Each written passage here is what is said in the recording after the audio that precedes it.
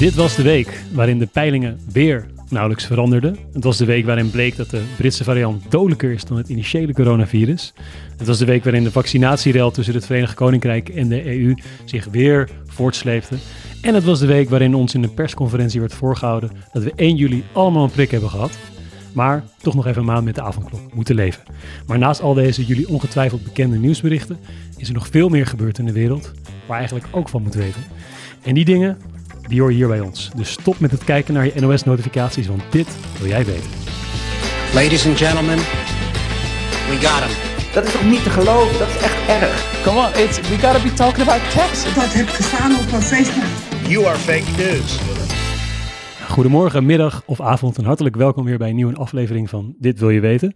Ik ben Camille en vandaag zitten Robert en Lotte tegenover mij. Hallo. Hey. Hallo, en we zitten niet zomaar ergens, maar in een waar grachtenpand. Robert, hoe voelt dat? Chic. Ja, ik voel me eigenlijk als een 19e eeuwse notabele. Ja, dat snap ik. Zo voel ik me dus elke dag. Ja, wat een luxe. Hoe lekker is dat wakker worden? Ja, want jij woont hier, Lotte, in dit huis met die lange gangen met marmeren pilaren. En, ja, klopt. Ja, als je 3 keer klopt, dan komt de dienstbode ook bij je langs. Dus dan kan je alles bestellen wat je wil. Dat is heel prettig, ja. Ik heb wel zin in een biertje. Even op het belletje drukken en ze komen eraan. Nee, maar even zonder dolle. Ik had toch wel hele hoge verwachtingen bij jouw adres, maar het blijft toch een studentenkamer, ja. Hè? Maar wel in een grachtenpand. Ja. Zeker, die kun je gewoon in je zak steken. Nou, hoe was het voor jullie deze week? Nou, goed. Ik heb dus voor het eerst in mijn coronaleven een persconferentie gewoon eigenlijk helemaal gemist. Ik had hem... Wanneer was die nou? Waar je dit over had? Ja, dinsdagavond. Nee, ja, maar het is vandaag dinsdagavond. Ja, daar ga je dus het is mis. vandaag woensdag. Oh, ja, maar lieve luisteraar, het is nu donderdag of vrijdag. Ja, ik zat gechoqueerd op de bank, want ik kreeg een NOS-notificatie. Over 5 minuten kan je hier live de persconferentie volgen. Maar dus waarom was die op maandag? In een soort... Ik begreep helemaal niks meer van. Ik denk, het is toch maandag vandaag? Is het dan dinsdag? Maar dan is het morgen woensdag. En ik zat totaal in een identiteitscrisis. Ja, ik leef ook gewoon totaal op die persconferentie. Ja. Kijk, we houden meer wat voor dag het verder is. Dus voor mijn gevoel is het nu donderdag. Ja. Nou, volgens mij zegt deze verwarring dat wij allemaal... dat de dagen in elkaar overvloeien en dat het tijd is voor... ja, toch een versoepeling of anders wat afleiding. Ja, en die afleiding kan ik jullie bieden in de vorm van onze quiz, de nieuwsjump van de week. Zo mag ik het horen. Zijn jullie al klaar om het tegen elkaar op te nemen? Wie gaat er winnen? Ik schat mijn kansen deze week. Laat ik het positief insteken. Ik denk dat ik een goede kans maak. Laat ik het dan ook positief insteken. Ik hoop dat ik een goede kans maak, maar als Lotte moet winnen, ja, dan de beste mag winnen. Ja, dat is ook zo. Maar we gaan het zien. We gaan naar vraag 1. De bewoners van de regio's langs de Duits-Nederlandse grens, die willen graag voorrang bij de vaccinatie. Maar waarom willen ze dat? Is dat A, door de grote luchtvervuiling in het Ruhrgebied zijn de inwoners van deze streken bevattelijker voor het coronavirus? Of is dat B, ze hebben daar last van een import van besmettingen uit Nederland omdat Nederland een hogere besmettingsgraad heeft? Of is dat C, omdat het Nederlandse vaccinatieprogramma zo snel gaat de laatste tijd dat ze niet willen achterlopen bij hun westerburen? Ja, ik heb dus wel dan op de NOS-app gezien dat dit er stond. En toen dacht ik, het interesseert me niet echt. En dus niet op geklikt. Wacht, ja, gaat het dus mis. De mensen in Duitsland, de Duitsers, die willen voorrang. Ja, de mensen die in Duitsland dicht bij de grens wonen. En dan lijkt me B toch de meest logische optie. Omdat er allemaal Nederlanders komen shoppen en komen tanken in Duitsland. En even al hun bacillen daar exact. De grens overhoesten. Dat lijkt me ook wel logisch. Aan de andere kant, we gaan wel lekker, heb ik gehoord. Ja, we staan wel echt wel in de top 3 van Europa. Is dat zo? Ja. Dus misschien zijn die... Ze zijn jaloers, denk ik. Dat dan in hetzelfde dorp, misschien waar dan de grens doorheen loopt, dat de slager al wel is gevaccineerd. En dat de Nederlanders dan naar de slager mogen en zij nog niet naar die slager mogen. Ja, of het is een soort van pure nobelheid. Dat dan die Duitse mensen denken, dan gaan wij Nederland in. Terwijl wij nog niet gevaccineerd zijn, zijn daar allemaal wel. En dan die enkeling die niet gevaccineerd is, die besmet... Nou, dit lijkt me te veel altruïstisch. Er zijn geen opties.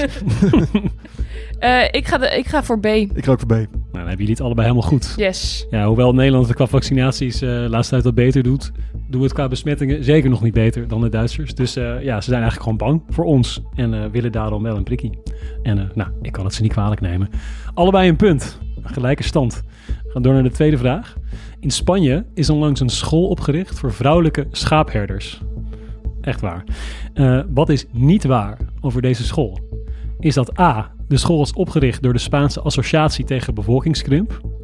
Is dat B, De school is onlangs in opspraak geraakt omdat transvrouwen er niet welkom waren? Of is dat C? De school is opgericht om de vermasculinisering van de Spaanse dorpen tegen te gaan. Wat is niet waar? C. Dat is niet waar. C is niet waar. A is niet waar. Maar hoe zou je dat... Heb jij dan bedacht wat dan niet waar is? Ik heb bedacht... ja, precies. Okay. Ja, ik moest even nadenken. Ik heb bedacht wat niet waar is. Ik heb hier een zin tussen gedaan die nergens op slaat. Okay. Maar dit is volstrekt logisch natuurlijk. Want die schaapsherders, waar wonen die? Ergens in the middle of nowhere. Ja. En als je zegt, we hebben overbevolking. Dan komen die steden die barsten uit de voegen. En als je dan meer schaapherders opleidt, dan gaan die allemaal lekker in de... Nee, dat slaat helemaal nergens op. Maar jij gaat dus voor... Ik ga voor A. De school is opgericht door de Spaanse Associatie tegen bevolkingskrimp. Nee, tegen bevolkingskrimp. Daar ging jij voor. Ik ga voor A. Ja, jij gaat voor A. Maar dus voor bevolkingsgroei. Ja. Zit dus, oké. Voor bevolkingsgroei. Ja, inderdaad. En dan, ja. En jij gaat voor de masculinisatie. Ja. Nou, je doet allebei niet goed. Want dat is allebei wel waar. Het is, het platteland loopt leeg in Spanje. Ja. En er wonen veel herders. En dat zijn vooral mannen. En als er alleen maar mannen zijn en geen vrouwen... dan schiet het ook niet echt op met de bevolkingsgroei. Nee. Dus is deze school nu opgericht voor vrouwelijke herders. Ja, er zijn al echt 265 aanmeldingen binnen. En er zijn nog maar 30 plekjes. Dus, ik moet me snel inschrijven dan. Ja, en transvrouwen zijn dus gewoon van harte welkom. Ja, dat ben ik blij om. Ja. Oké, dus nog steeds 1-1. Dan gaat Zalte in de laatste vraag.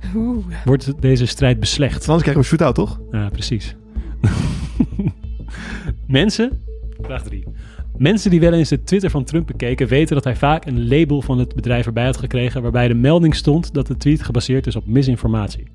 Deze week kreeg Thierry Baudet de twijfelachtige eer... om de eerste Nederlandse politicus te zijn met zo'n label. Maar de vraag is, voor welke tweet kreeg hij dit label? Het is een tweet over vaccinaties. Oh, en wat stond er in deze tweet precies? Dat je die paas ik even door. Niet moet laten vaccineren, want corona is maar een griepje. Ja, ik ga Lotte gewoon wel de punten geven. Dat zou ik ook zeggen. Het was waar. Deze tweet, er stond in, ik quote... Voor de duidelijkheid, ik ga me absoluut niet laten vaccineren tegen corona. Met vaccineren tussen aanhalingstekens.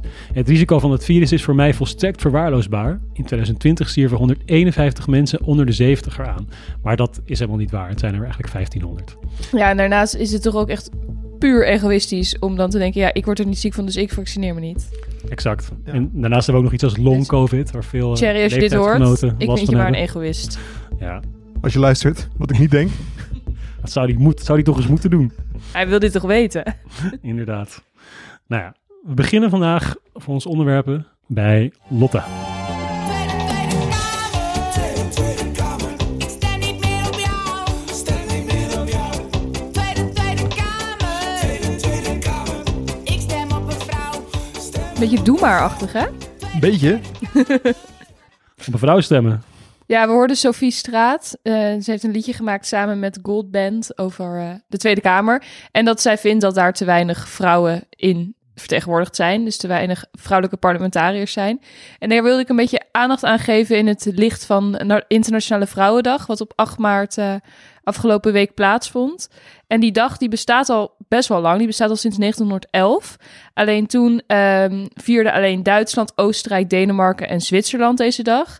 En sinds 1977 heeft de Verenigde Naties 8 maart uitgeroepen tot Internationale Dag voor de Vrouw. Om stil te staan bij prestaties van vrouwen, maar ook om aandacht te geven aan ongelijkheid tussen iedereen die zich identificeert als vrouw en iedereen die zich identificeert als man. Dus dat is een bijzondere dag. En wat ik er ook heel grappig vind aan die dag is... op 8 maart wordt er het allermeest gegoogeld... naar wanneer is de Internationale Dag van de Man. Dus dat vond ik nog een feitje. En die bestaat niet? Die bestaat, die is in november. Ja. Ja, die bestaat zeker ook. Maar dat zijn dus ook niet eens mensen die dit zeggen... als een soort van flauw grapje. Nee, maar die willen ook echt weten. Die gaan ook echt googlen. Bestaat verdomme die dag van de Internationale Dag van de Man? Die bestaat. Classic. Ja. Dus dat weten we dan in ieder geval al. En op deze dag wordt er stilgestaan bij bijvoorbeeld... huiselijk geweld tegen vrouwen. Nou, daar worden demonstraties tegen gevoerd. En ik wilde vandaag even specifiek stilstaan bij een artikel van de Groene Amsterdammer, wat vorige week verscheen. Ze hebben onderzoek gedaan naar het verschil tussen haatreacties wat vrouwelijke politici krijgen en haatreacties wat mannelijke politici krijgen in Nederland. En daar kwamen toch wel schokkende resultaten uit. Zo kwam er allereerst naar voren dat vrouwelijke politici veel meer haat op vooral Twitter krijgen dan mannelijke politici. En Sigrid Kaag, die helaas voor haar hierin op nummer 1 staat, die krijgt bijvoorbeeld per kwartier een haattweet. Jeetje. Dat is niet te overzien wat dat voor invloed op je heeft. Dat je elke kwartier, stel je zou Twitter openen, ik neem aan dat ze dat niet echt meer doet. Nee, maar de ik verschrikkelijkste berichten doet ze dat ziet. zelf of heeft ze daar nu een perswoordvoerder voor? Nou, ik denk dat een gezond mens, als je elke kwartier zo'n haatbericht krijgt, dat je dan de Twitter-app wel van je telefoon verwijdert, toch? En ik denk ook wel dat Sigrid Kaag met heel veel andere dingen bezig is dan de hele tijd de Twitter-tijdlijn in de gaten houden. Ja, en ze krijgen dus meer haat dan mannelijke politici over zich heen. En is het ook een ander soort haat? Is het gericht op de persoon of op de inhoud? Ja, het is een heel ander soort haat, want het gaat bijvoorbeeld, hebben ze ook onderzoek gedaan naar welke woorden er veel worden gebruikt in die haat. En zo worden vrouwen veel sneller aangesproken als meid, meisje, mevrouwtje. Dus er worden veel meer, hun gender wordt veel meer benoemd in de haattweets dan het bijvoorbeeld bij mannen wordt gedaan.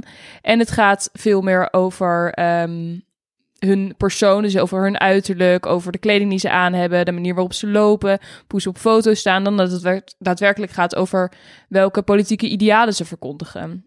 Dus het verschilt ook heel erg tussen mannen en vrouwen op welke manier ze worden benaderd. Ja, en hoe hebben ze dit precies onderzocht? Ze hebben gewoon een hele bak tweets geanalyseerd. Ja, het onderzoek was al in Engeland uitgevoerd een keer door Amnesty International. En die hebben dat toen in Engeland onderzocht. Want daar was het zelfs zo dat 18 vrouwelijke parlementariërs hebben hun taken neergelegd en zijn uit de Huis van Afgevaardigden gestapt, omdat ze die haat niet meer aankonden. Ja. En naast Sigrid Kaag, wie krijgen er nog meer? Sylvana Simons krijgt bijvoorbeeld heel veel over zich heen. Want het is ook dat veel mensen die of een kleur hebben of een bepaalde religie, dat die haat ook heel snel daaraan wordt gekoppeld. Dus je hebt nu bij GroenLinks heb je een nieuwe, waarschijnlijk wordt ze wel lid van de Tweede Kamer en zij draagt een hoofddoek en zij krijgt bijvoorbeeld heel veel islamofobische haat over zich heen. Ja, typisch. En dat is anders bij haar islamitische Tweede Kamer mannelijke collega's. Ja, zeker. Die krijgen ook natuurlijk veel islamofobische haat over zich heen, maar is het veel minder gekoppeld aan hun gender.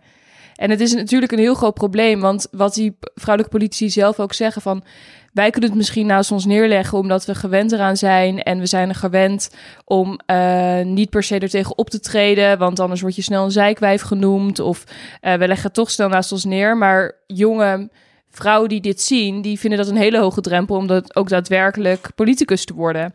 Ja, en hoe gaan we dat oplossen? Denk ik nu. Ja, Ik word hier niet optimistisch van dit. Nee, dat is natuurlijk een super moeilijke vraag. Maar wat bijvoorbeeld ook heel erg in dat artikel naar voren kwam, is dat haat heel snel wordt gericht op dingen die afwijken van de norm. Dus alles wat er anders is dan we gewend zijn. Dus we zijn gewend om te kijken naar witte mannen in een pak die in de Tweede Kamer zitten. En die vallen niet op. Maar als je daarin opvalt, dan ben je natuurlijk heel snel doelwit voor haat. Dus als we eigenlijk zorgen dat die norm verbreed wordt, wat super moeilijk is, maar als we daarvoor zouden kunnen zorgen, dan zouden vrouwen misschien minder opvallen en minder makkelijk doelwit zijn. Ja, nou, dat lijkt me ook de enige manier om hier wat aan te doen. Ja, want die haat, hè, van wie komt dat nou? Zijn dat een paar mensen die gewoon heel erg veel tweets versturen? Of komt het echt van een grote groep mensen die dit de wereld insturen? Ja, dat weet ik eigenlijk niet zo goed. Maar het lijkt me dat er heel veel geïrriteerde mensen achter hun toetsenbordje zitten. Maar ik kan me niet voorstellen dat je de tijd neemt om zoveel nare dingen naar iemand te schrijven. Dus ik kan me ook niet zo goed inbeelden wie dit dan zijn. Nee. En ik denk ook dat het misschien wel iets breder is. Dat er toch ook wel gewoon veel mensen zijn die bewust of onbewust denken van, ja, maar zo'n vrouw die kan toch ons land niet leiden. Dat gaan we toch niet gebeuren. Dat is dus ook voor beide. Omdat het nog nooit is gebeurd. Ja, dat is dan zou het helpen als dat een keer gebeurt, dat die mensen niet denken van, Het kan toch wel. Kan dus wel. Maar die dat er wel een bredere groep is dan alleen maar het stukje haat. Ja, klopt. Want die denken het misschien. misschien alleen en die zetten het misschien niet ook op Twitter. En het wordt soms ook wel eens omschreven dat als een vrouw in de politiek je op een soort koor moet dansen tussen niet te feminien zijn, maar ook niet te masculien zijn. Dus het is een hele dunne scheidslijn tussen een soort sekssymbool worden in een te strakke jurk en tussen een soort je voordoen als man. Dus dat ook voor vrouwelijke politici, die ervaren dat ook echt als best wel een grote druk. Met best wel veel stress over hoe moet ik er dan uitzien? Moet ik dan wel rode lippenstift opdoen of juist niet? Of moet ik dan... Ja, daar moeten zij veel meer mee bezig zijn dan mannelijke politici. Ja, ik moet nu ook even denken aan dat debat van Kaag en Ploemen, wat eergisteren bij Pauw was. En die vroeg toen ook van, dat was op Internationale Vrouwendag, van, is dat nou toeval of bijzonder? En toen kreeg hij ook terug van, ja, alleen dat feit dat jij het bijzonder noemt, dat geeft al wel aan dat het dus nog helemaal niet de norm is. Ja. Toen zag ik dus ook overal, ook in de krantenrecensies en zo, allemaal positieve reacties van, nou gewoon zo'n rustig gesprek. En dat het allemaal was van, twee vrouwen die over... Dat ik ook een beetje dacht van, ja, oké. Maar dat is toch ook eigenlijk... Wil je natuurlijk dat niet een bijzonder moment is. Nee, precies. Dus als het nog extra wordt benoemd of bijvoorbeeld... in de NRC werd dan ook over Lilianne Ploemen geschreven als een alleraardigste mevrouw of zo. Terwijl dat over Lodewijk Asscher werd dat helemaal niet geschreven. Heertje. Nee. En wat ook bijvoorbeeld een groot probleem is dat mannen veel sneller met hun achternaam worden aangesproken en dat vrouwen sneller met hun voornaam worden aangesproken. Dat ook echt uit dat onderzoek kwam dat er een ontzettend groot verschil tussen zat. Nou, interessant. En je noemde net ook, we hebben het dus gehad over Sigrid Kaag, Lilianne Ploemen, een lid van GroenLinks. Dat zijn allemaal toch meer politici aan de linkerkant van het spectrum. Maar komt dit ook voor bij politici aan de rechterkant? Ja, bijvoorbeeld Eva Vlaardingerbroek, die voorheen bij de Forum voor Democratie zat. Die vrij rechtsconservatief is, zeer rechtsconservatief. Toen op het moment dat Thierry onthulde, tussen aanhalingstekens, dat zij een liefdesrelatie hadden gehad, kreeg zij ook direct een stempel van ze is gewoon een doorgedraaide ex-geliefde en ze weet niks en ze kan niks. En dus zij kreeg ook ontzettend veel haat over zich heen. Ja, dus het is niet... Het is geen rechtse hobby, waarschijnlijk. Nee, nou dat is dan... ik weet niet of ik dat goed of slecht nieuws vind. Ik denk dat het überhaupt slecht nieuws is. Dus, dit hele item. Laten we vooral luisteren naar Sophie Straat en stem op een vrouw volgende week. Stem op een vrouw. Ik ben erbij. Mooi. Nou, over deze twitteraars gesproken. We gaan dan daarmee over naar jouw onderwerp, namelijk afval. We kunnen niet langer ontkennen dat er een broeikaseffect is. Daarom moeten we het kappen van regenwouden stoppen en minder gas en elektriciteit gebruiken. Want een beter milieu begint nog altijd bij jezelf. Een beter milieu begint altijd bij jezelf. Mooi dit. Een leuk stukje terug in de tijd. Hoe oud is dit? Dat weet ik eigenlijk. De jaren 90, denk ik, toch? Ja, het klinkt echt als heel lang geleden. Maar even tussendoor, het wel een tegenstrijdigheid. We moeten stoppen met het kappen van regenwoud, want een beter milieu begint bij jezelf. Ik bedoel... Ik heb nog nooit een regenwoud gekapt. Echt niet? Nee. Maar elk weekend. Daar wilde ik het niet helemaal over hebben, maar wel over een beter milieu begint bij jezelf. Namelijk de afvalraper is in opkomst. Ja, met corona mensen niks te doen, hè? Dus exact. Dus je zit er lekker afval te rapen. Afvalraper? Ik heb dat niet. Nou ja, wat is het dan? Dat ben je niet. Een afvalraper is iets wat je bent, hè? Oh, dat ben je. Ja, ik zie het steeds meer voorbij komen op Instagram. Echt ook vrienden van mij die dan met zo'n grijpertje de wijk in gaan en dan dingen op gaan ruimen. Ik vond mezelf ook ineens terug in een appgroep via een vriend van me. Die zei van, wil je er anders bij? Ik dacht, nou, klinkt... Er zijn appgroepen met afvalrapers. Dan ga je... het is heel simpel. Je spreekt af met wat gelijkgestemden om in een buurt waar je bijvoorbeeld veel afval hebt gespot, te gaan rondlopen om het zwerfafval op te ruimen. Nou, jij zat in die appgroep. Nou, ik merk hier toch ergens een generatiekloof. Nu al, hè? Ja. Ja. Die paar jaar die tussen ons in zitten. Nee, waarom ik mijn ooggroep viel, niet alleen dat voor mij, was ook omdat nadat, laten we zeggen, het festival wat er in het Vondelpark plaatsvond 2 weken terug, toen het zo mooi weer was, toen zijn er allemaal mensen generatie, in het park wezen feesten. En de ochtend daarna lag het barstens vol met afval. Ja, ik heb die foto's gezien, dat zag er niet goed uit. Nou, en toen bleek dat het niet een op zichzelf staand dingetje was, dat toen mensen het gingen opruimen. Want ook in heel veel andere steden in Nederland blijkt dat de vrijwilligersclubs van afvalrapers aanwas hebben. Dat er meer mensen dat willen doen. Inderdaad, ze zeggen, het is lekker werk. Je hebt niet zoveel te doen in coronatijd. Je draagt wat bij. En vooral dat. Als je er toch rondloopt, dan kun je niet zo goed wat doen. Het is tastbaar resultaat. Dus de afvalraper die die rukt op. En jij zat dus in die WhatsApp-groep. En ben jij gaan afval rapen? Nou, nee, nog niet. Ik ben, het is natuurlijk mooi, niet lullen, maar poetsenwerk. En wat ik volgens doe is in een podcast erover gaan lullen. Eigenlijk niet de bedoeling. Maar het heeft een reden, want ik vind het namelijk... Ik kan me voorstellen dat het ook gewoon echt lekker werk is. En inderdaad, je draagt wat tastbaars bij. Maar toen ik, ook aan de hand van wat dingen die er her en der verschenen in de media over dit fenomeen, wat verder ging zoeken, toen kwam ik ook wel op een behoorlijke schaduwzijde. Die heeft er eigenlijk door mee te maken dat het hele idee van afvalwerken en van de slogan een beter milieu begint bij jezelf, dat een lobby is van de verpakkingsindustrie. Toen dacht ik, oh ja. Huh? Meen je niet? Ja, dus in 1956 al is er in Amerika een organisatie opgestart, Keep America Beautiful. En er zat gewoon aantoonbaar de fabrikanten die veel met verpakkingen deden en ook gewoon zelf die verpakkingen maakten, zat daarachter. En dan was bijvoorbeeld een beroemde slogan: People start pollution, people can stop it. Dus het was een bewust plan. En nou, ik heb wel wat onderzoek gedaan. Dit is dus zo'n complottheorie die dan waar is, las ik ergens. Ik wil net zeggen, het klinkt een beetje... Ja, nee, het is een bewust plan geweest van de verpakkingsindustrie om mensen, om het frame de wereld in te helpen, dat je zelf zorg draagt voor je omgeving, voor het zwerfafval. En natuurlijk is het mooi als je wat bijdraagt door je papiertjes op te ruimen, maar aan de andere kant van het verhaal heb je ook dat er veel meer verpakkingen worden en werden geproduceerd al die tijd, ook als dat niet nodig was. Dus dat het daadwerkelijk een zoethoudertje is om het niet over de structurele problemen van veel verpakkingen en veel verpakkingsmateriaal te hebben wat je eigenlijk niet nodig hebt. Zo zou je dit ook niet uit kunnen leggen als de plasticindustrie die ziet dat de verderfelijke mens plastic de hele tijd weggooit en dat ze de maatschappij en het milieu willen helpen door de mensen te herop te voeden? Zo zou je het ook een beetje uit kunnen leggen. Ik zit hier ook niet... zeg maar, je kan natuurlijk zeggen, plastic verpakkingen die hebben ook wel veel goeds gedaan. Voedsel blijft bijvoorbeeld heel lang goed erdoor. Die kunnen op grote afstanden worden vervoerd, omdat we gewoon goede plastic verpakkingen hebben. Met andere woorden, ons lekkere luxe supermarktaanbod, dat komt ook deels uit plastic verpakkingen. En dan kan de voedsel of de verpakkingsindustrie denken, maar ondertussen zien we ook de schaduwzijde. Dus we starten een lobby en wij starten... wij gaan mensen aan het werk zetten om dat zwerfafval niet overal te laten zwerven. Is deels wel waar, maar aan de andere kant, de hoeveelheid afval neemt niet af wereldwijd. De hoeveelheid plastic die geproduceerd wordt ook alleen maar meer. Dus het is geen structurele oplossing. Dus jij stelt dat de plasticindustrie het heeft gedaan door de schaduwzijde zo lang mogelijk verborgen te houden. Om de schaduwzijde zo lang mogelijk verborgen te... Nou, mede heeft gedaan. Of dat het in ieder geval een zoethoudertje is. Coca-Cola die bijvoorbeeld in rivieren grote river clean-up projecten... beetje een afleiding van wat er eigenlijk aan de hand is. Ja, ten dele wel. Schijnbeweging. Ja.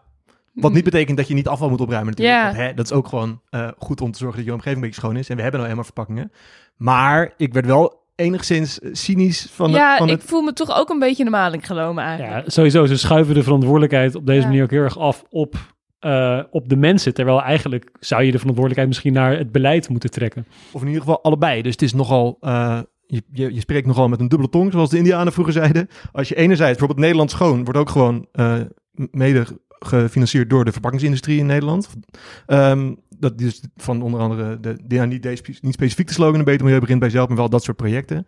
Dus het is wel nogal dubbel om enerzijds daar heel erg op in te zetten, maar aan de andere kant bijvoorbeeld zoiets als statiegeld op meer dan alleen maar bierflesjes en petflesjes wat we nu hebben, om daar heel erg voor te gaan liggen en daar heel erg moeilijk over te gaan doen. En om bijvoorbeeld ook geen afspraken te maken over bepaalde quota voor hoeveelheid gerecycled plastic in je verpakking. Want ik kwam erachter dat nog steeds minder dan 10% van de plastic wat er geproduceerd wordt, is maar gerecycled. Wat ik nog steeds best wel weinig vond eigenlijk. Ja, en dit doen ze niet omdat het te veel geld kost, neem ik aan. Wat doen ze niet omdat het te veel... Al deze maatregelen die bijdragen aan een... Nee, ja, omdat ze er minder... of te veel geld kost, oftewel omdat ze er minder winst mee kunnen maken. Want dat is natuurlijk voordeliger om gewoon steeds maar nieuw plastic te blijven. Dus eigenlijk promoten ze heel erg van het topje van de ijsberg, van de beter milieu begint bij jezelf en we zijn helemaal pro verduurzaming van de wereld. Maar eigenlijk wat er helemaal onder water nog ligt, dat ligt eigenlijk helemaal in hun handen. Of ligt in ieder geval voor een heel groot deel in hun handen. En daar kunnen ze daadwerkelijk verschil maken. Maar ze schrijven het zo'n beetje af op de burger van... ruimen jullie je verpakkingsmateriaal op, dan blijven wij lekker doorproduceren, want dan komt het helemaal goed. Exact. En dan dat lost het probleem niet op. Dat er namelijk gewoon bizar hoeveelheden plastic bij komen. En ik kwam ook toch wel wat dingen, onder andere. Dus er is hier best wel veel over gezegd en geschreven al. En ik kwam onder andere tegen dat de Ocean Cleanup project van Boyan Slat. Exact. Punten. Die dragen mensen echt op handen. En deels terecht, want het is een innovatief project. En het is een nobel doel, zou je kunnen zeggen. Of een goed doel om te proberen om die 40.000 ton aan plastic uit de oceaan weg te vissen. Maar ook daar kwam ik de bericht tegen van dat ook door politici gebruikt wordt om mee te koop te lopen. Van wij als politici, wij zitten niet in, we gaan niet afspraken maken met de plasticfabrikanten of met de supermarkten. Maar nee, kijk, we hebben Boyan Slat en die moet je kijken wat hij kan. Dat is innovatie en dat willen we hebben. Want daarmee kunnen we dit probleem te lijf. Terwijl je het natuurlijk wel echt allebei moet doen. De structurele oplossingen uit de weg gaan ze eigenlijk. Ja, en dat zelfs voor zo'n heel groot project als de Ocean Cleanup, dat Ocean Cleanup project, dat daar eigenlijk ook voor geldt. Dat als je alleen maar daar volop inzet en vervolgens niet afspraken maakt over recycled plastic en dergelijke, ja, dan schiet het niet op. Dus als jij nu een oproep zou mogen doen aan zowel de overheid als de plasticfabrikanten, wat vraag je ze dan? Om onder andere meer werk te maken van het beperken van het aantal type plastic, zodat je het aandeel aan gerecycled plastic gigantisch omhoog kan gooien. Dat is nu een heel groot probleem, want dat ene funky, mooie paars glitterende shampooflesje, ja, dat is moeilijk te maken van gerecycled plastic. Maar stel dat je een beetje DDR-achtig, wat meer eenheidsworst in je verpakkingen. Dat is heel hip tegenwoordig. Nou ja, misschien wel. Dan kan je een stuk meer plastic recyclen. En een aantal rigoureuze voorstellen die ik zag was, probeer ook eigenlijk al het plastic, maar dat is eigenlijk een soort van statiegeld op alle verpakkingen te doen. Dat is een enigszins vergaand voorstel, maar meer in die richting te denken. Dus veel gerichter verpakkingen maken voor bepaalde soorten producten en die dan recyclen. Dat betekent dat merken, ik weet wel dat dit niet zomaar gerealiseerd is, want merken kunnen daardoor een stuk minder herkenbaar en mooi pronken met hun mooie kleurtjes. Maar dat zijn wel dingen waarvan ik denk, daar moet je echt werk van maken. Ja, dat er nu bijvoorbeeld statiegeld op blikjes is dan of komt op blikjes aan het einde van volgend jaar. Ja, dat is dan een begin. Het kan. Het kan, maar het mag wel een tandje hoger. Aan de andere kant, ik wil hier ook niet, ik zou zeggen, blijf vooral lekker afval rapen. Als je dan tegelijkertijd, Ja. dus wat je moet doen, je gaat afval prikken. En We ondertussen kunnen wel vertel je dit verhaal aan allemaal mensen. Ja, Dan, we kunnen wel eens een podcast opnemen terwijl we afval prikken. Precies. Dat is een goed idee. En dan misschien. gaan we het met mensen Special. Ik kan niet die dag. Ook had je net ingeroosterd. Oh. Nee, klinkt goed. Ik ben benieuwd naar. Ik zie je nog wel staan straks in de berm. Blijf met spread the word. Op de zeepkist met je prikkertje. Ja, dat wordt me helemaal. Nou, dankjewel. En we gaan nu naar de muziekronde. En in de muziekronde dan laat ik een aantal fragmenten horen. En dan mogen jullie raden welk nieuwsfragment daarbij hoort. Spannend. Ja, zijn jullie goed in liedjes herkennen? Nee. In de regel wel, maar in het... Ja, dat moet me net even goed vallen. Oké, we gaan naar liedje nummer 1. I cut my teeth on wedding rings in the movies, and I'm not proud of my address. In a torn up town, no postcode. Oh, Harry en Meghan. Heel goed. Ja, dit is mijn nieuws. Hier leef ik natuurlijk voor. Ja, maar wat heeft het... Ik heb het wel gevonden. Wat heeft het liedje Het liedje heet Royals. Ja, we zijn nog niet eens tot het refrein gekomen. Maar ik ga weer even rechtop zitten voor dit nieuws. Ja, vertel ons, wat is er gebeurd? Een beetje plastic. We gaan gewoon over het Koningshuis hebben natuurlijk. Ja, Harry en Meghan hebben een interview georganiseerd samen met Oprah in Amerika. En dat is afgelopen zondag op televisie verschenen. Waarin duidelijk werd dat de relatie tussen Harry, Meghan en het Britse Koningshuis op gespannen voet staat. En dat er wat heftige uitspraken zijn gedaan vanuit de Engelse royals. Ja. Richting Meghan en Harry. Ja, zo werd er bijvoorbeeld maakte iemand in het Koningshuis, het zijn niet Elizabeth of Philip, maar iemand anders maakte zich zorgen over de huidskleur, of de kleur van de huidskleur van het kindje van Harry en Meghan. En dat racisme, dat wordt natuurlijk niet getolereerd in Engeland en Amerika. Nee, maar en terecht. Vervolgens bleef dus het Koningshuis, ik heb het natuurlijk uiteraard wel gevonden, het Britse Koningshuis een hele sumiere en eigenlijk best een beetje meegaande verklaring afgeven die heel kort was, waarin het een beetje deel wordt erkend. En ik kon me toch niet aan de indruk onttrekken dat veel mensen dat eigenlijk jammer vonden. Want nu schijnt het dan weer klaar te zijn. In plaats van dat... we hadden eigenlijk nog een clash gewild. Ik had nog gewild dat dan Oprah dan naar Buckingham Palace ging... en dan daar op onderzoek uitging en dan... Ja, die roddelkrant moet ook ergens van leven, hè? Ik bedoel, hoeveel seizoenen van The Crown willen we hier nog? We willen toch er nog meer? Minimaal 2. Het moet nog doorgaan. Maar dit is natuurlijk niet waarom we naar deze podcast luisteren, want dit is overal zeer uitgebreid besproken. Dus we gaan naar liedje 2 met een voorsprong voor Lotte. Dus Robert, als je nog wil winnen, dan... Ja, dan moet ik nu toeslaan. Gaan we.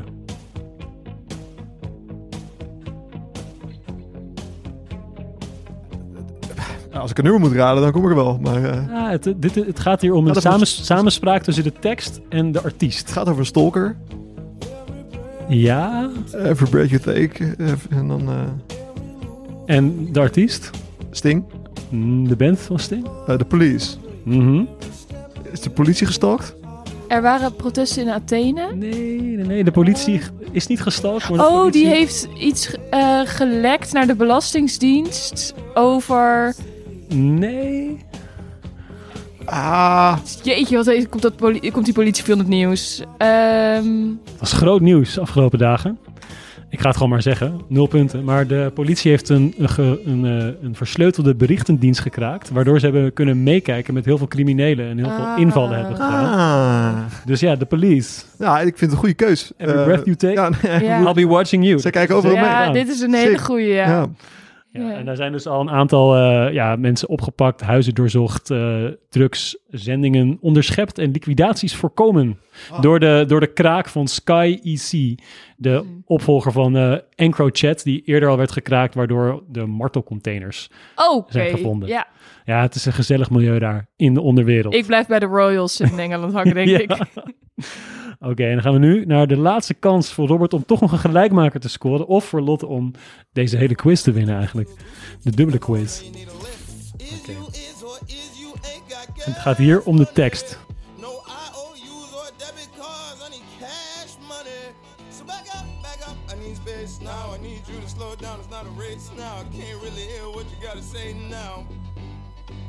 Start dancing, ho.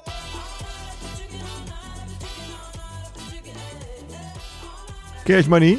Cash money. No credit card, no IOU's. Just cash money. Cash money. Cash money. Je kan in de Lelystad volgens mij nu met de bus met je pinpas in plaats van met je OV-kaart. Dat is waar. Maar dat is niet wat ik bedoel. Is dat een goede gok? Ja, dat is het tegenovergestelde voor een cash money. Ja. Nee, we moeten even denken aan de overkant van de Atlantische Oceaan. Die kant op. Ik ben weer...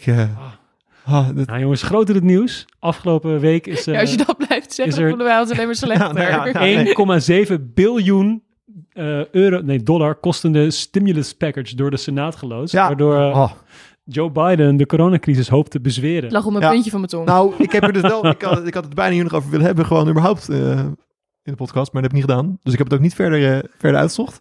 Maar... dat is gebeurd. Dat is inderdaad gebeurd, ja. Meestal is er een hele grote meerderheid nodig in de Senaat. Dit keer niet, omdat het over budgets ging. En daardoor konden de democraten met hun hele zwakke meerderheid toch nog dit er doorheen loodsen. Ja, heel veel geld. Cashchecks gewoon, dus cash money voor gezinnen. Meer salaris voor leraren. En ja, heel veel geld. En de economen zijn verdeeld, toch? Of het misschien too much is, oftewel te veel van het goede. Of dat het toch gewoon de economie helemaal... Ja, de angst is voor inflatie. Dus dat dit de inflatie heel erg aanwakkert. Aan de andere kant hebben we dat al heel lang niet gezien. Dus we gaan het zien, jongens. We gaan het zien. Want inflatie is goed nieuws voor de jongeren onder ons. De studieschulden worden minder waard. Altijd goed. Dat vind ik goed nieuws. Daar leven we voor. Nou, Lotte, gefeliciteerd met deze dubbele overwinning. Ja, ik vond het wel een moeilijke quiz. Ja, maar ik vond het wel een leuk quiz. Maar, hij was lastig. Volgende keer maken we hem makkelijker. En we hebben toch op andere nieuwspuntjes gefocust, denk ik, deze week. Volgende keer alleen maar iets minder Oprah kijken moet ik. Maar goed, ik heb ook nog naar andere dingen gekeken. Ja, waaronder iets waar je ons nu over gaat vertellen, toch? Zeker. We've been given rare access to ground zero of one of the world's worst nuclear disasters. We keep a radiation monitor close. Ja, we hoorden een nieuwsbericht van op de kop af 10 jaar geleden. Toen op 11 maart 2011 de zeebeving in Fukushima in Japan een vloedgolf van zo'n 15 meter hoog veroorzaakte. En dan vraag ik jullie natuurlijk gelijk, weet je nog waar je was toen je het nieuws hoorde? Nee. Nee, dat kan ik me wel voorstellen. Want die vloedgolf is veel minder eigenlijk in het nieuws gekomen dan de kernramp die erop volgde. Terwijl bij die vloedgolf zijn zo'n 19.000 mensen overleden. Meen je niet? Dat zijn alleen al door het water? Alleen al door het water, want die beving was dus op zee. Die was het 9 op de schaal van Richter. En die zat in de top 4 heftigste bevingen ooit op de aarde. En die vloedgolf was dus 15 meter hoog. En die heeft vervolgens toen die kerncentrale geraakt, waardoor er een kernramp is gekomen. En hoeveel doden denken jullie dat er door die kernramp zijn veroorzaakt? 0.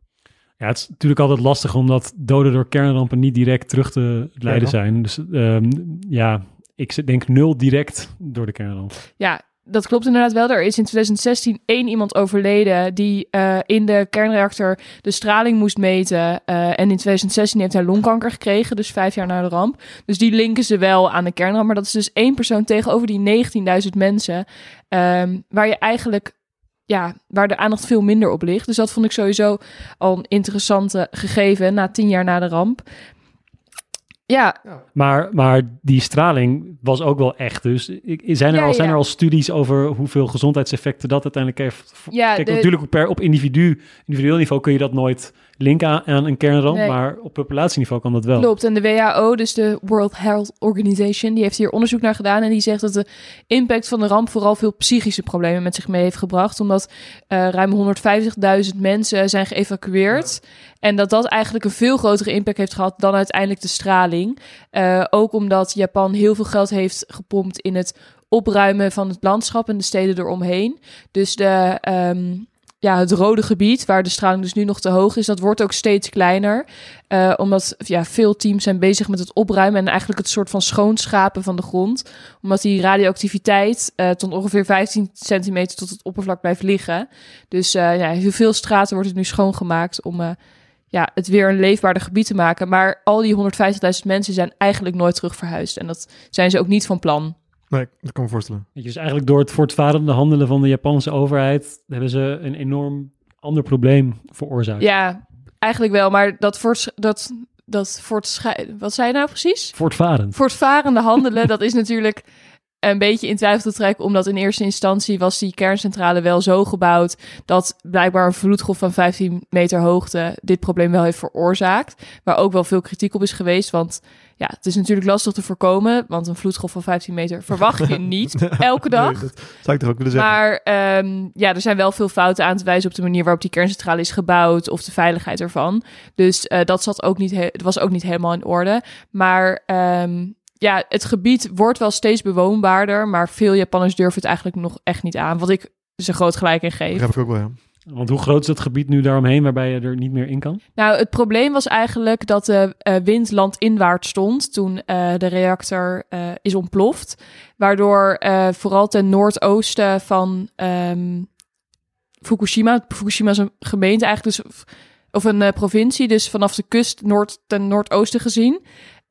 En ze denken dat het ongeveer gaat over 240 vierkante kilometers, maar... Dat zou zo kunnen. Klinkt groot. Dat klinkt groot, maar correct me if I'm wrong. Nou, nee, maar toen vaak onthouden. Ik geloof je. Toen Tsjernobyl ontplofte, kon je ook tot in Nederland aan de regenval merken dat er meer radioactieve stoffen in de lucht die 240 vierkante kilometer weet ik niet helemaal zeker.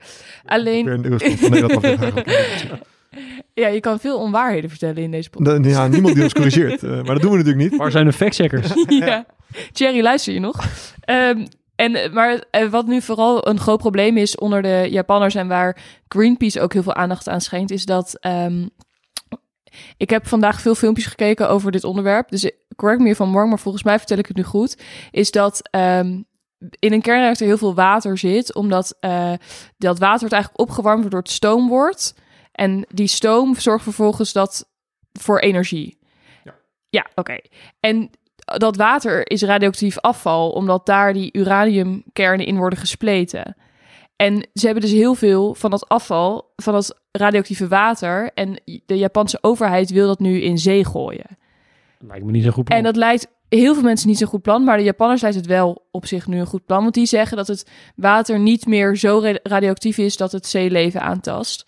Waar is dat water nu dan? Dat zit nu nog allemaal opgeslagen in de buurt van die kernreactor.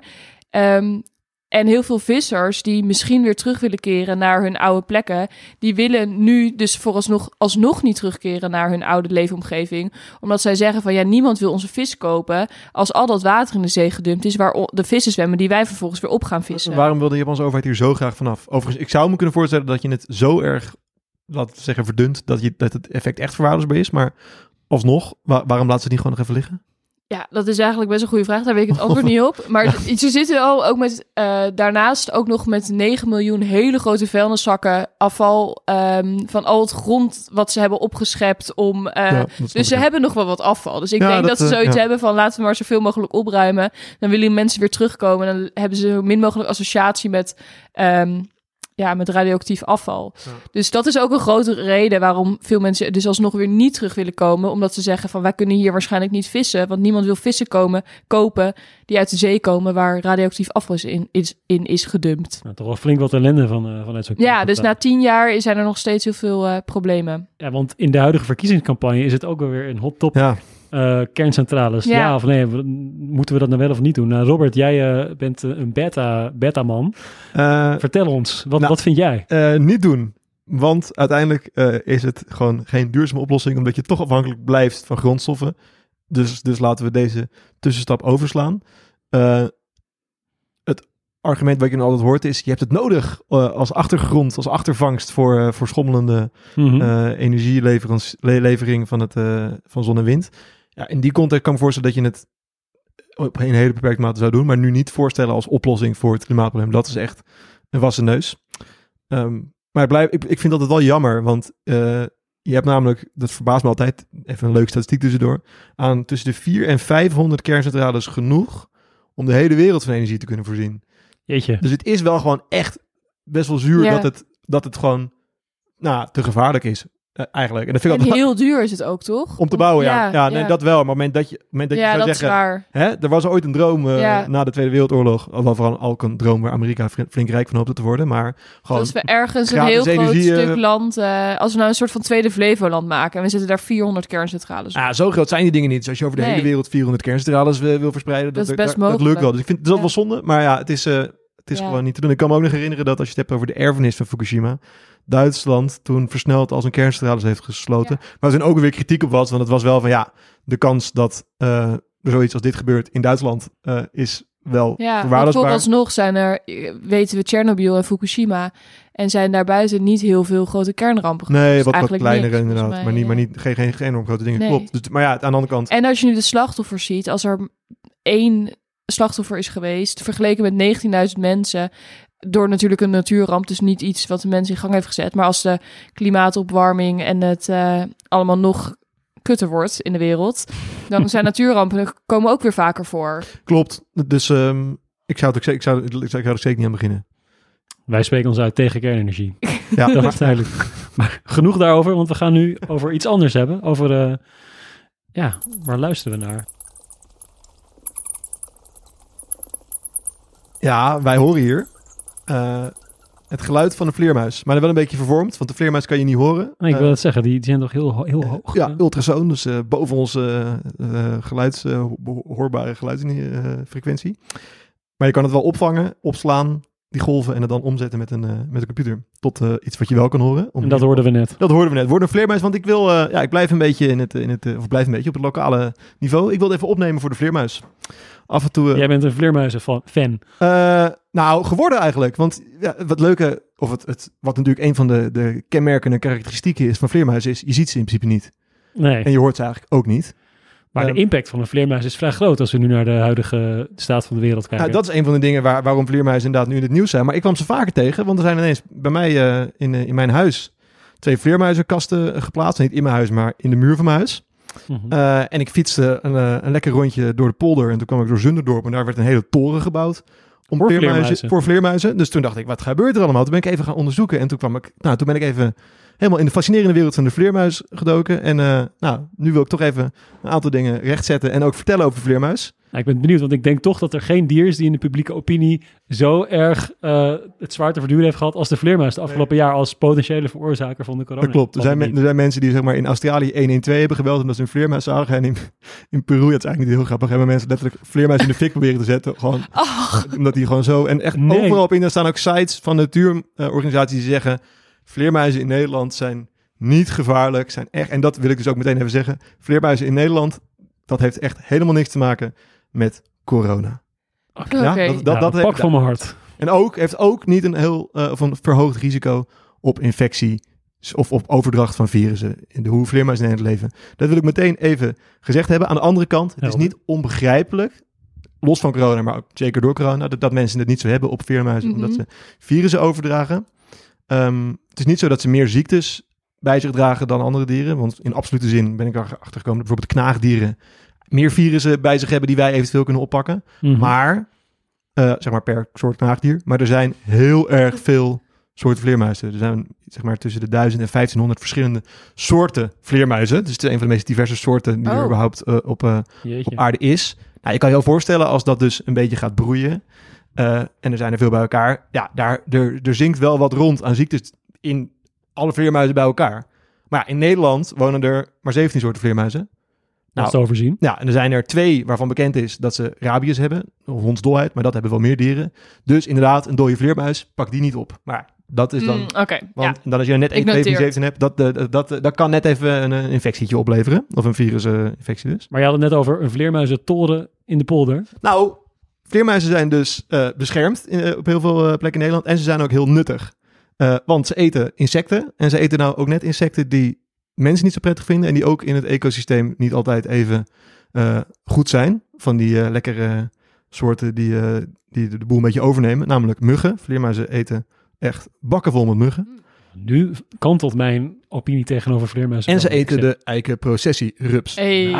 Dus de gemeente Amsterdam heeft bijvoorbeeld gewoon 80 vleermuizenkasten of zoiets opgehangen in het Amsterdamse bos. Of niet alleen in het Amsterdamse bos, maar rondom eikenbomen waar die rups zit. Om vleermuizen naartoe te lokken die er lekker gaan zitten. En die lekker die rups gaan opeten. Dat klinkt wel goed. Sowieso is het dus een soort die heel erg goed voor de balans, goede balans is in de ecosystemen. Dus we zijn een natuurlijke schakel tussen insecten en de kleine zoogdieren. Want, fun fact, vleermuizen zijn dus het enige vliegende zoogdier ter wereld. Wow, vet.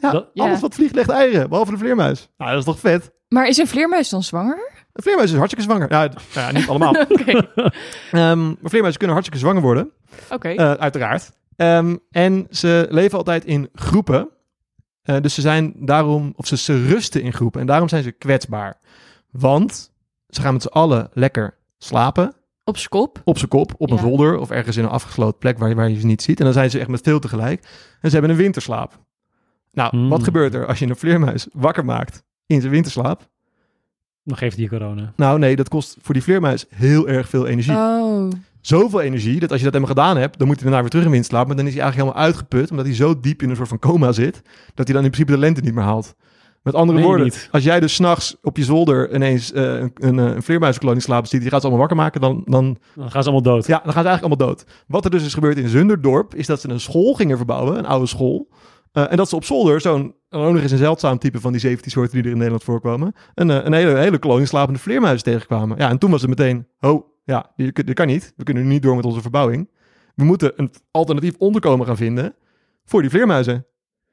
Maar je kan ze dus dan wel een soort van slapend naar een ander plekje brengen. Dat kan wel. Ik weet niet of ze dat gedaan hebben, bijvoorbeeld dat ze hebben gewacht totdat ze weer wakker werden. Dat ze daarna een soort van naar een nieuwe plek hebben gelokt, als het ware. Want die zo'n slapend kind die uit zo'n auto wordt getild, weet je wel? Misschien kan dat ook wel. Je weet het niet. Dus een of andere Jup heeft in Zunderdorp een oude school gekocht om mooi op te bouwen tot een appartementencomplex. En het werd tegen een zeldzame vleermuis soort gewoon aan. De basisschool zelf die werd opgeknapt. Maar alsnog, en dit schijnt dus wel vaker te gebeuren, er worden natuurlijk altijd checks gedaan over de bodem en over archeologische vondsten, maar niet altijd over alle andere soorten die er kunnen zitten. Ja, en toen kwamen ze tegen deze vleermuizenclub aan. En nu komt er dus op de parkeerplaats van die school in de hoek een toren die ook gewoon een paar meter hoog is, waar die vleermuizen gaan wonen. Dat vind ik toch mooi. Ik werd er heel vrolijk van. Ja, dat is toch top?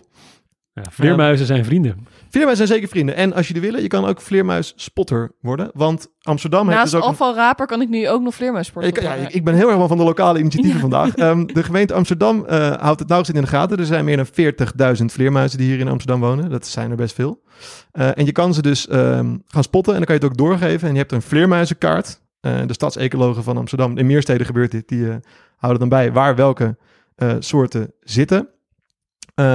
En op die manier proberen ze ook om de vleermuizenpopulatie in leven te houden. Want vleermuizen leven in spleten van muren, onder dakpannen en dergelijke. Maar met al die nieuwbouwprojecten en al die renovaties van oude huizen, helemaal terecht dat we dat doen, verliezen ze eigenlijk hun plek waar ze al 100 jaar wonen. En anders gaan ze gewoon dood. Dus daarom kreeg ik dus ook 2 vleermuizenkasten in mijn muur. Dus als ik nu naar bed ga, dan heb ik bij mijn hoofdeind in de muur een kast waarvan ik heel erg hoop dat er binnenkort... een vleermuisje zit. Ja, of meer dan 1. Kan je niet een soort plexiglas ervoor zetten dat je er naar kan kijken ook? Nou, nee, het is aan de andere kant van... Nou, dat zou ik in theorie wel, maar dan is het weer licht. Dus dat ja, dat is waar. Een gordijntje. Ik zie wel mogelijkheden dat ik mijn muur door ga breken en dan een soort van 1 kant op doorlicht latend scherm neerzet, zodat ik kan kijken naar hun en zij niet naar mij. Maar dan moet je wel heel stil zijn in de winter. We gaan niet aan beginnen. Hey, dankjewel Robert. Mooi nieuw perspectief op vleermuizen. Graag gedaan. Nou, dat was hem weer voor deze week. Dank jullie wel, Robert en Lotte, voor dit doorvrochte nieuws. Dat in de vluchtige nieuwsapps ongetwijfeld niet genoeg aan bod is gekomen. En volgende week zijn we er gewoon weer. En vind je dit een leuke podcast? Vergeet je dan niet te abonneren en ons te volgen op Instagram. Bij ons geen labels over onbetrouwbaarheid, want alles wat wij zeggen is gewoon waar. Nou, stay safe. Blijf nog even binnen na 9. Maar maak vooral wel je dagelijkse ommetje en raap wat afval, zou ik zeggen. En kijk naar een vleermuis. Kijk naar een vleermuis. Joe.